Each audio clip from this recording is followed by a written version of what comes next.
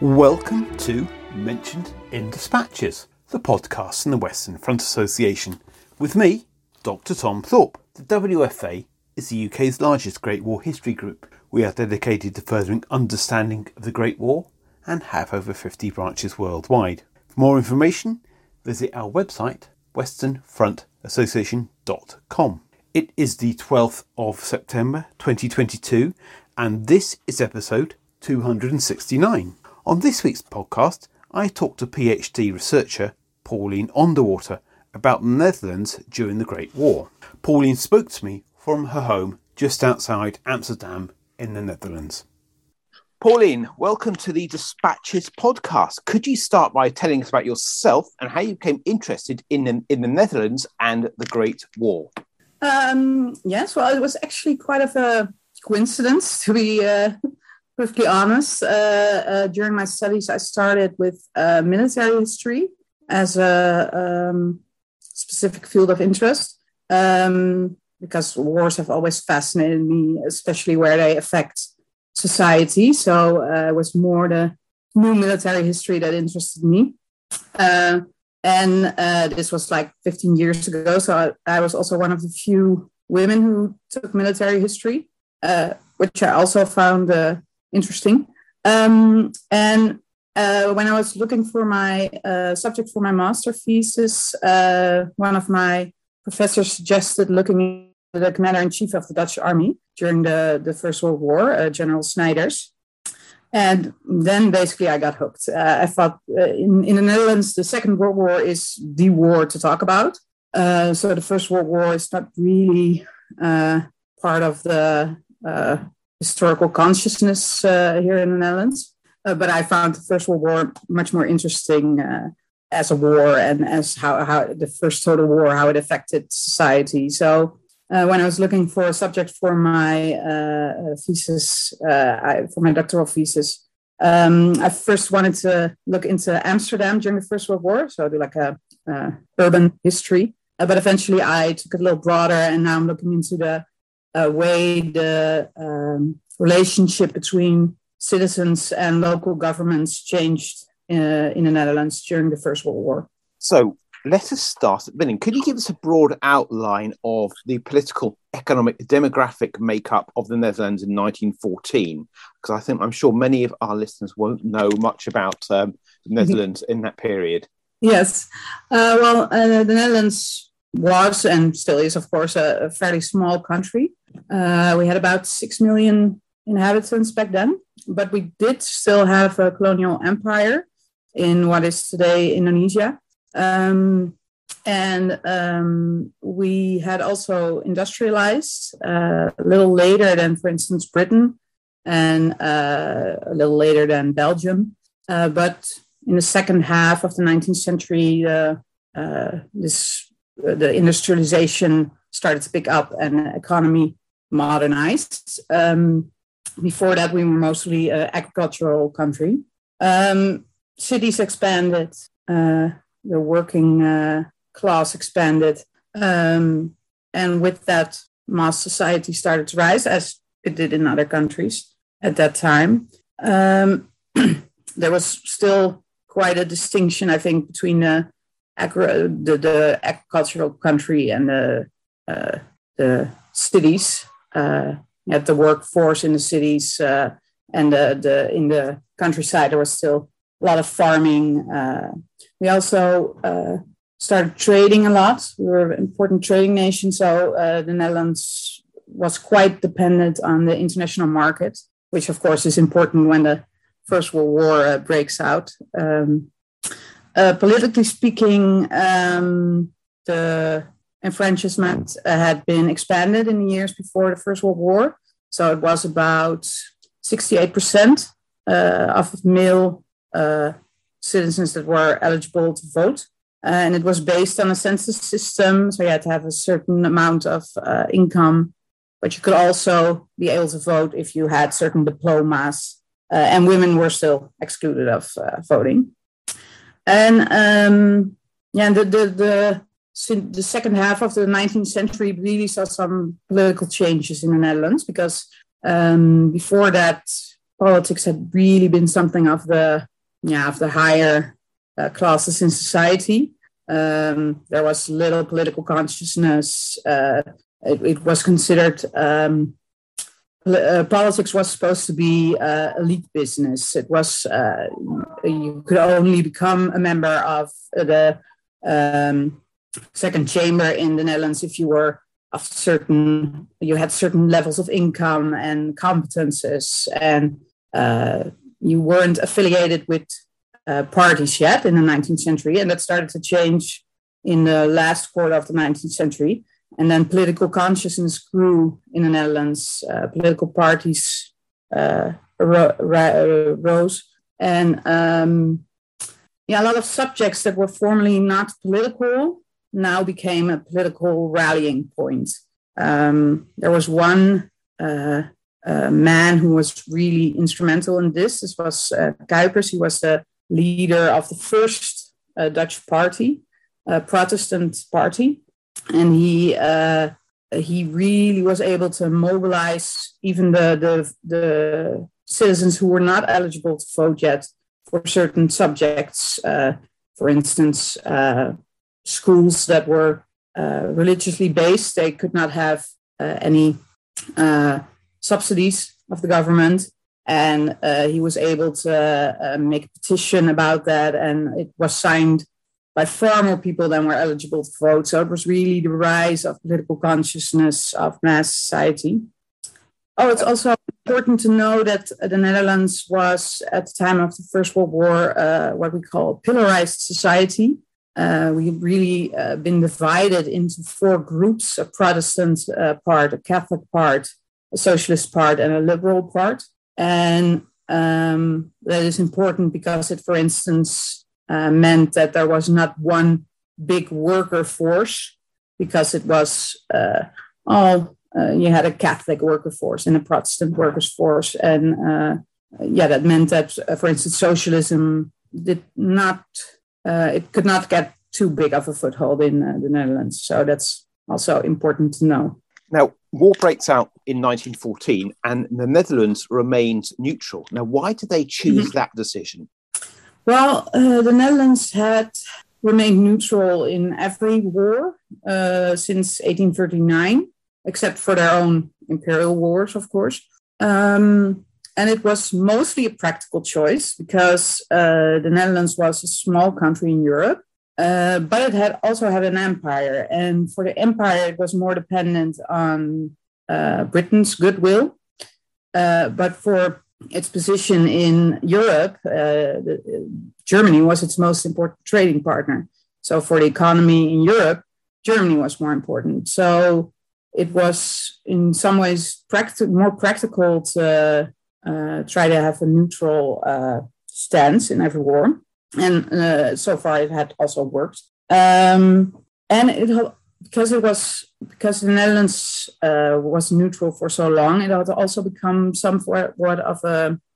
it had become part of the identity of the Netherlands. The peace conferences were held in the Netherlands before the First World War, and the Netherlands really considered itself a very important country for the equilibrium in Europe. So it was something of a peacekeeper in Europe, or so it considered itself. So it was partly practical and partly some type of moral stance to remain neutral. So obviously the Netherlands is in a rather tricky situation in navigating its relationship with Germany and the Central Powers, but also Britain, France and the Entente during the war. So how did it manage this somewhat tricky position in its geographical location, stuck between both power blocks? Yeah, well, this was quite tricky indeed.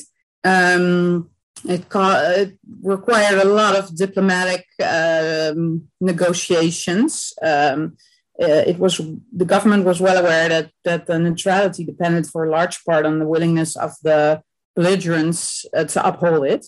They did try to have a plausible defense system that would require some difficulty to overrun, but all in all, if the belligerents were happy with the Netherlands as a neutral country, then it would stay neutral. They were aware of this. So they tried to make absolutely sure that none of the countries could claim that they were biased or that they profited one country more than the other.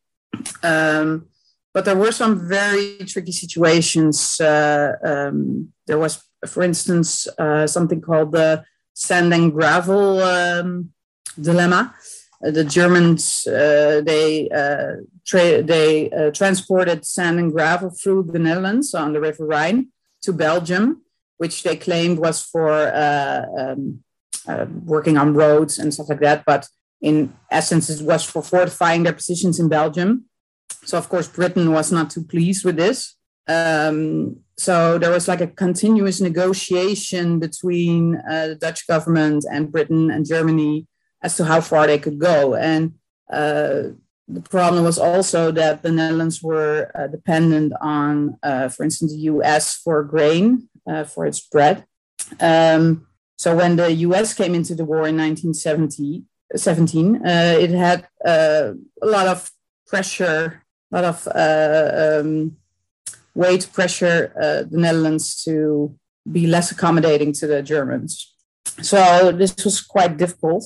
What's also interesting in this respect is that there was the creation of an organization called the Dutch Overseas Trust Company.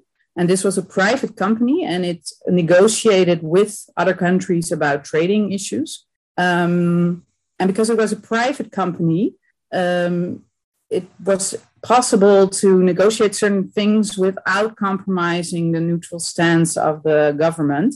So this was kind of like a detour to keep the economy going, but it was a lot of it was a difficult balancing act for the Dutch government, with a couple of very narrow escapes where, they almost got into the war.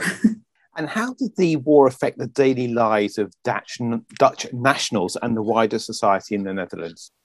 Well, first of all, it's very important to know that the Netherlands was the only neutral country that stayed mobilized for the entire war. So this meant that soldiers were part of everyday lives in the Netherlands for 4 years, and they had to be housed, and they had to be fed, and they had to be clothed, and they had to be entertained because, well, they had very little to do. So, all sorts of things had to be organized for them. Of course, they had to be replaced at home. And yes, this was quite a strenuous situation, of course. And in the beginning of the war, there was also, some fear, some strain that the Netherlands might become involved in the war. And later, this subsided a little, but every time there was a crisis, of course, all the people were very worried that we would become involved in the war. So that was one important respect in which the everyday lives of people were affected. Another important element was the fact that there were a lot of refugees. In the beginning of the war, some 1 million Belgian refugees came into our country, and this is 1 million on a population of 6. So you can 6 million. So you can imagine what a big effect that had. They also had to be housed, had to be placed everywhere, had to be fed. And at first, of course, there was a very public sentiment of wanting to help them, but this soon became less. They became a little irritated. The Belgians were persuaded to go back home. So this was also quite difficult. And then, of course, there were the shortages, as in other countries. There were several laws were passed by the government to ensure that the people could be fed. There was a food act that allowed mayors to confiscate products or materials or domestic items and sell them at a set price. And there was another law that allowed the government to prohibit foods from being exported. But there was soon a lot of exemptions on those laws. There were a lot of products that were being exported, and it meant that the element that was left over for the Dutch people themselves was often very little. And the food supply represented a great challenge for the governments during the war. They were highly dependent. The Netherlands was highly dependent on grain imports from the United States, and the British blockade made that more difficult. So there were rules about not making white bread because it needed more wheat, for instance. And in the last years of the war, the scarcity became even more. There is one quite famous incident that's called the potato riots. It's in 1917. The potatoes were very hard to come by, and they were being exported, but they were also, because there was difficulty trading, they would sometimes lie in the docks and just brought there. And at one point, this started in Amsterdam, the women started ransacking ships that had potatoes on it to get hands on their potatoes. They marched to the mayor's house and demanded the food. And then soon there were strikes and riots all over the country when this happened. So there was quite a lot of restlessness towards the end of the war, strain from the scarcity, the lack of food, the lack of fuel, schools that had to house soldiers. So yes, it was quite a lot of effects. I've got two questions next, but I think they're probably best rolled into one, which was looking at how did the public in the Netherlands view the war, and did their view put political pressure on the Dutch government to either join the Central Powers in this conflict or the Entente? Well, there is not that much known about yet, I should say, because I do think there's some research being undertaken into this, into the views of like the common people of the Netherlands, because the newspapers, for instance, were there was not so much censorship, but more self-censorship of the newspapers, be neutral in their writings. They were not supposed to choose sides or comment on one of the warring parties because that might endanger neutrality. But there was a wider debate on war, on neutrality amongst the intellectuals of the Netherlands. But this was all very theoretical. So it was, the views on neutrality, for instance, changed, of course. At the beginning, it was like a moral stance, and later became more difficult to defend a neutral position. So that was an ongoing debate. And there was an ongoing debate about how war could be prevented in the future. But it was not so much that there were sentiments towards one or other of the countries. So I think the Dutch people mostly viewed the war, especially towards the end of the war, and how it affected their lives. So indeed, what I just told you about the shortages, and there were a lot of demonstrations about civil rights and about social policies, what the government should take care of for the people. That's also what I'm looking into in my thesis. So there was also not any political pressure to join one of the two parties. But what is interesting in this respect, although this was not known at the time, is that the commander-in-chief of the Dutch army was pressuring the government a little to take a stance. So Snijders was like really a military man all the way through, and he knew it was impossible for the Netherlands as a small country with a not very effective army to fight a multi-fronted war. So at several times during the war, he tried to get an answer from the government as to what side they might choose in case of involvement in the war. And he preferred to become an ally of the German Empire, not so much because he was fervently pro-German, but because he thought that would make the most sense, militarily speaking. And the government did not want to make this choice. They had the viewpoint that they would choose if there was a situation. And the idea was that if Britain would attack, then automatically they would take sides with Germany, and the other way around. If Germany would attack, they would side with Britain. So they would not choose upfront what they would do. And this became quite a big of a problem between the government and General Snijders. At one point, the Minister for War wanted Snijders to be let go because of this viewpoint. But because the Queen really liked General Snijders, she pressured the government to keep him on.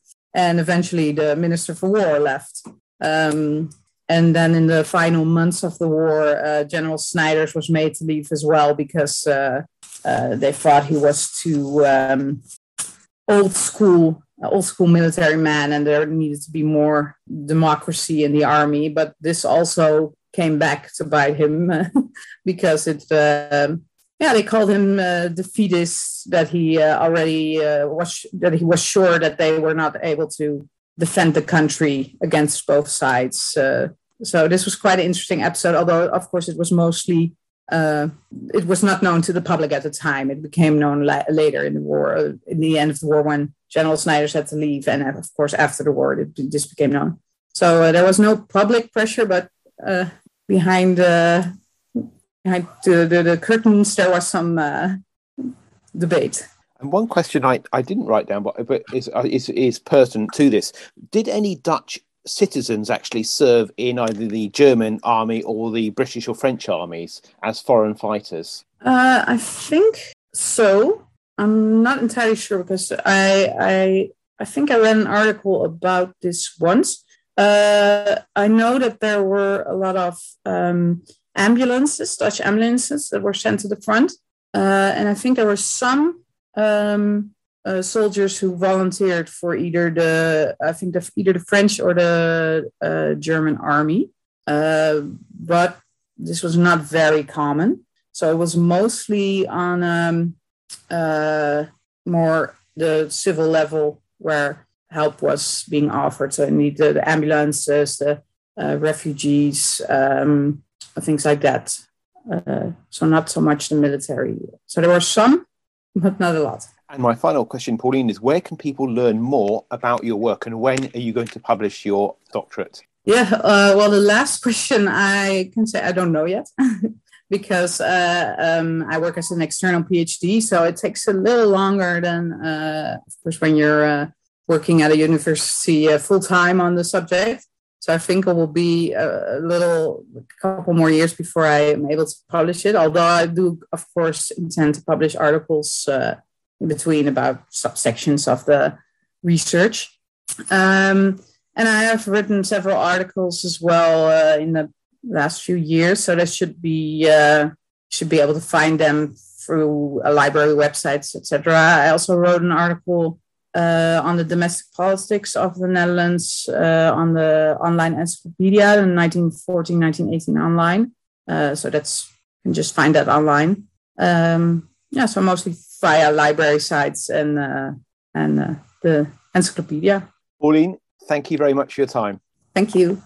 That's great. I can now turn the recorder off. You have been listening to the Mentioned in Dispatches podcast from the Western Front Association with me, Tom Thorpe. Thank you for all my guests for appearing on this edition. The theme music for this podcast was George Butterworth's The Banks of Green Willow. It was performed by the BBC National Orchestra of Wales, conducted by Krish Russman, and produced by Biz Records. This recording is part of a collection of orchestral works by Butterworth performed by the BBC National Orchestra of Wales and supported by the Western Front Association. This is available from all good record stores under the record code BIS2195. Until next time.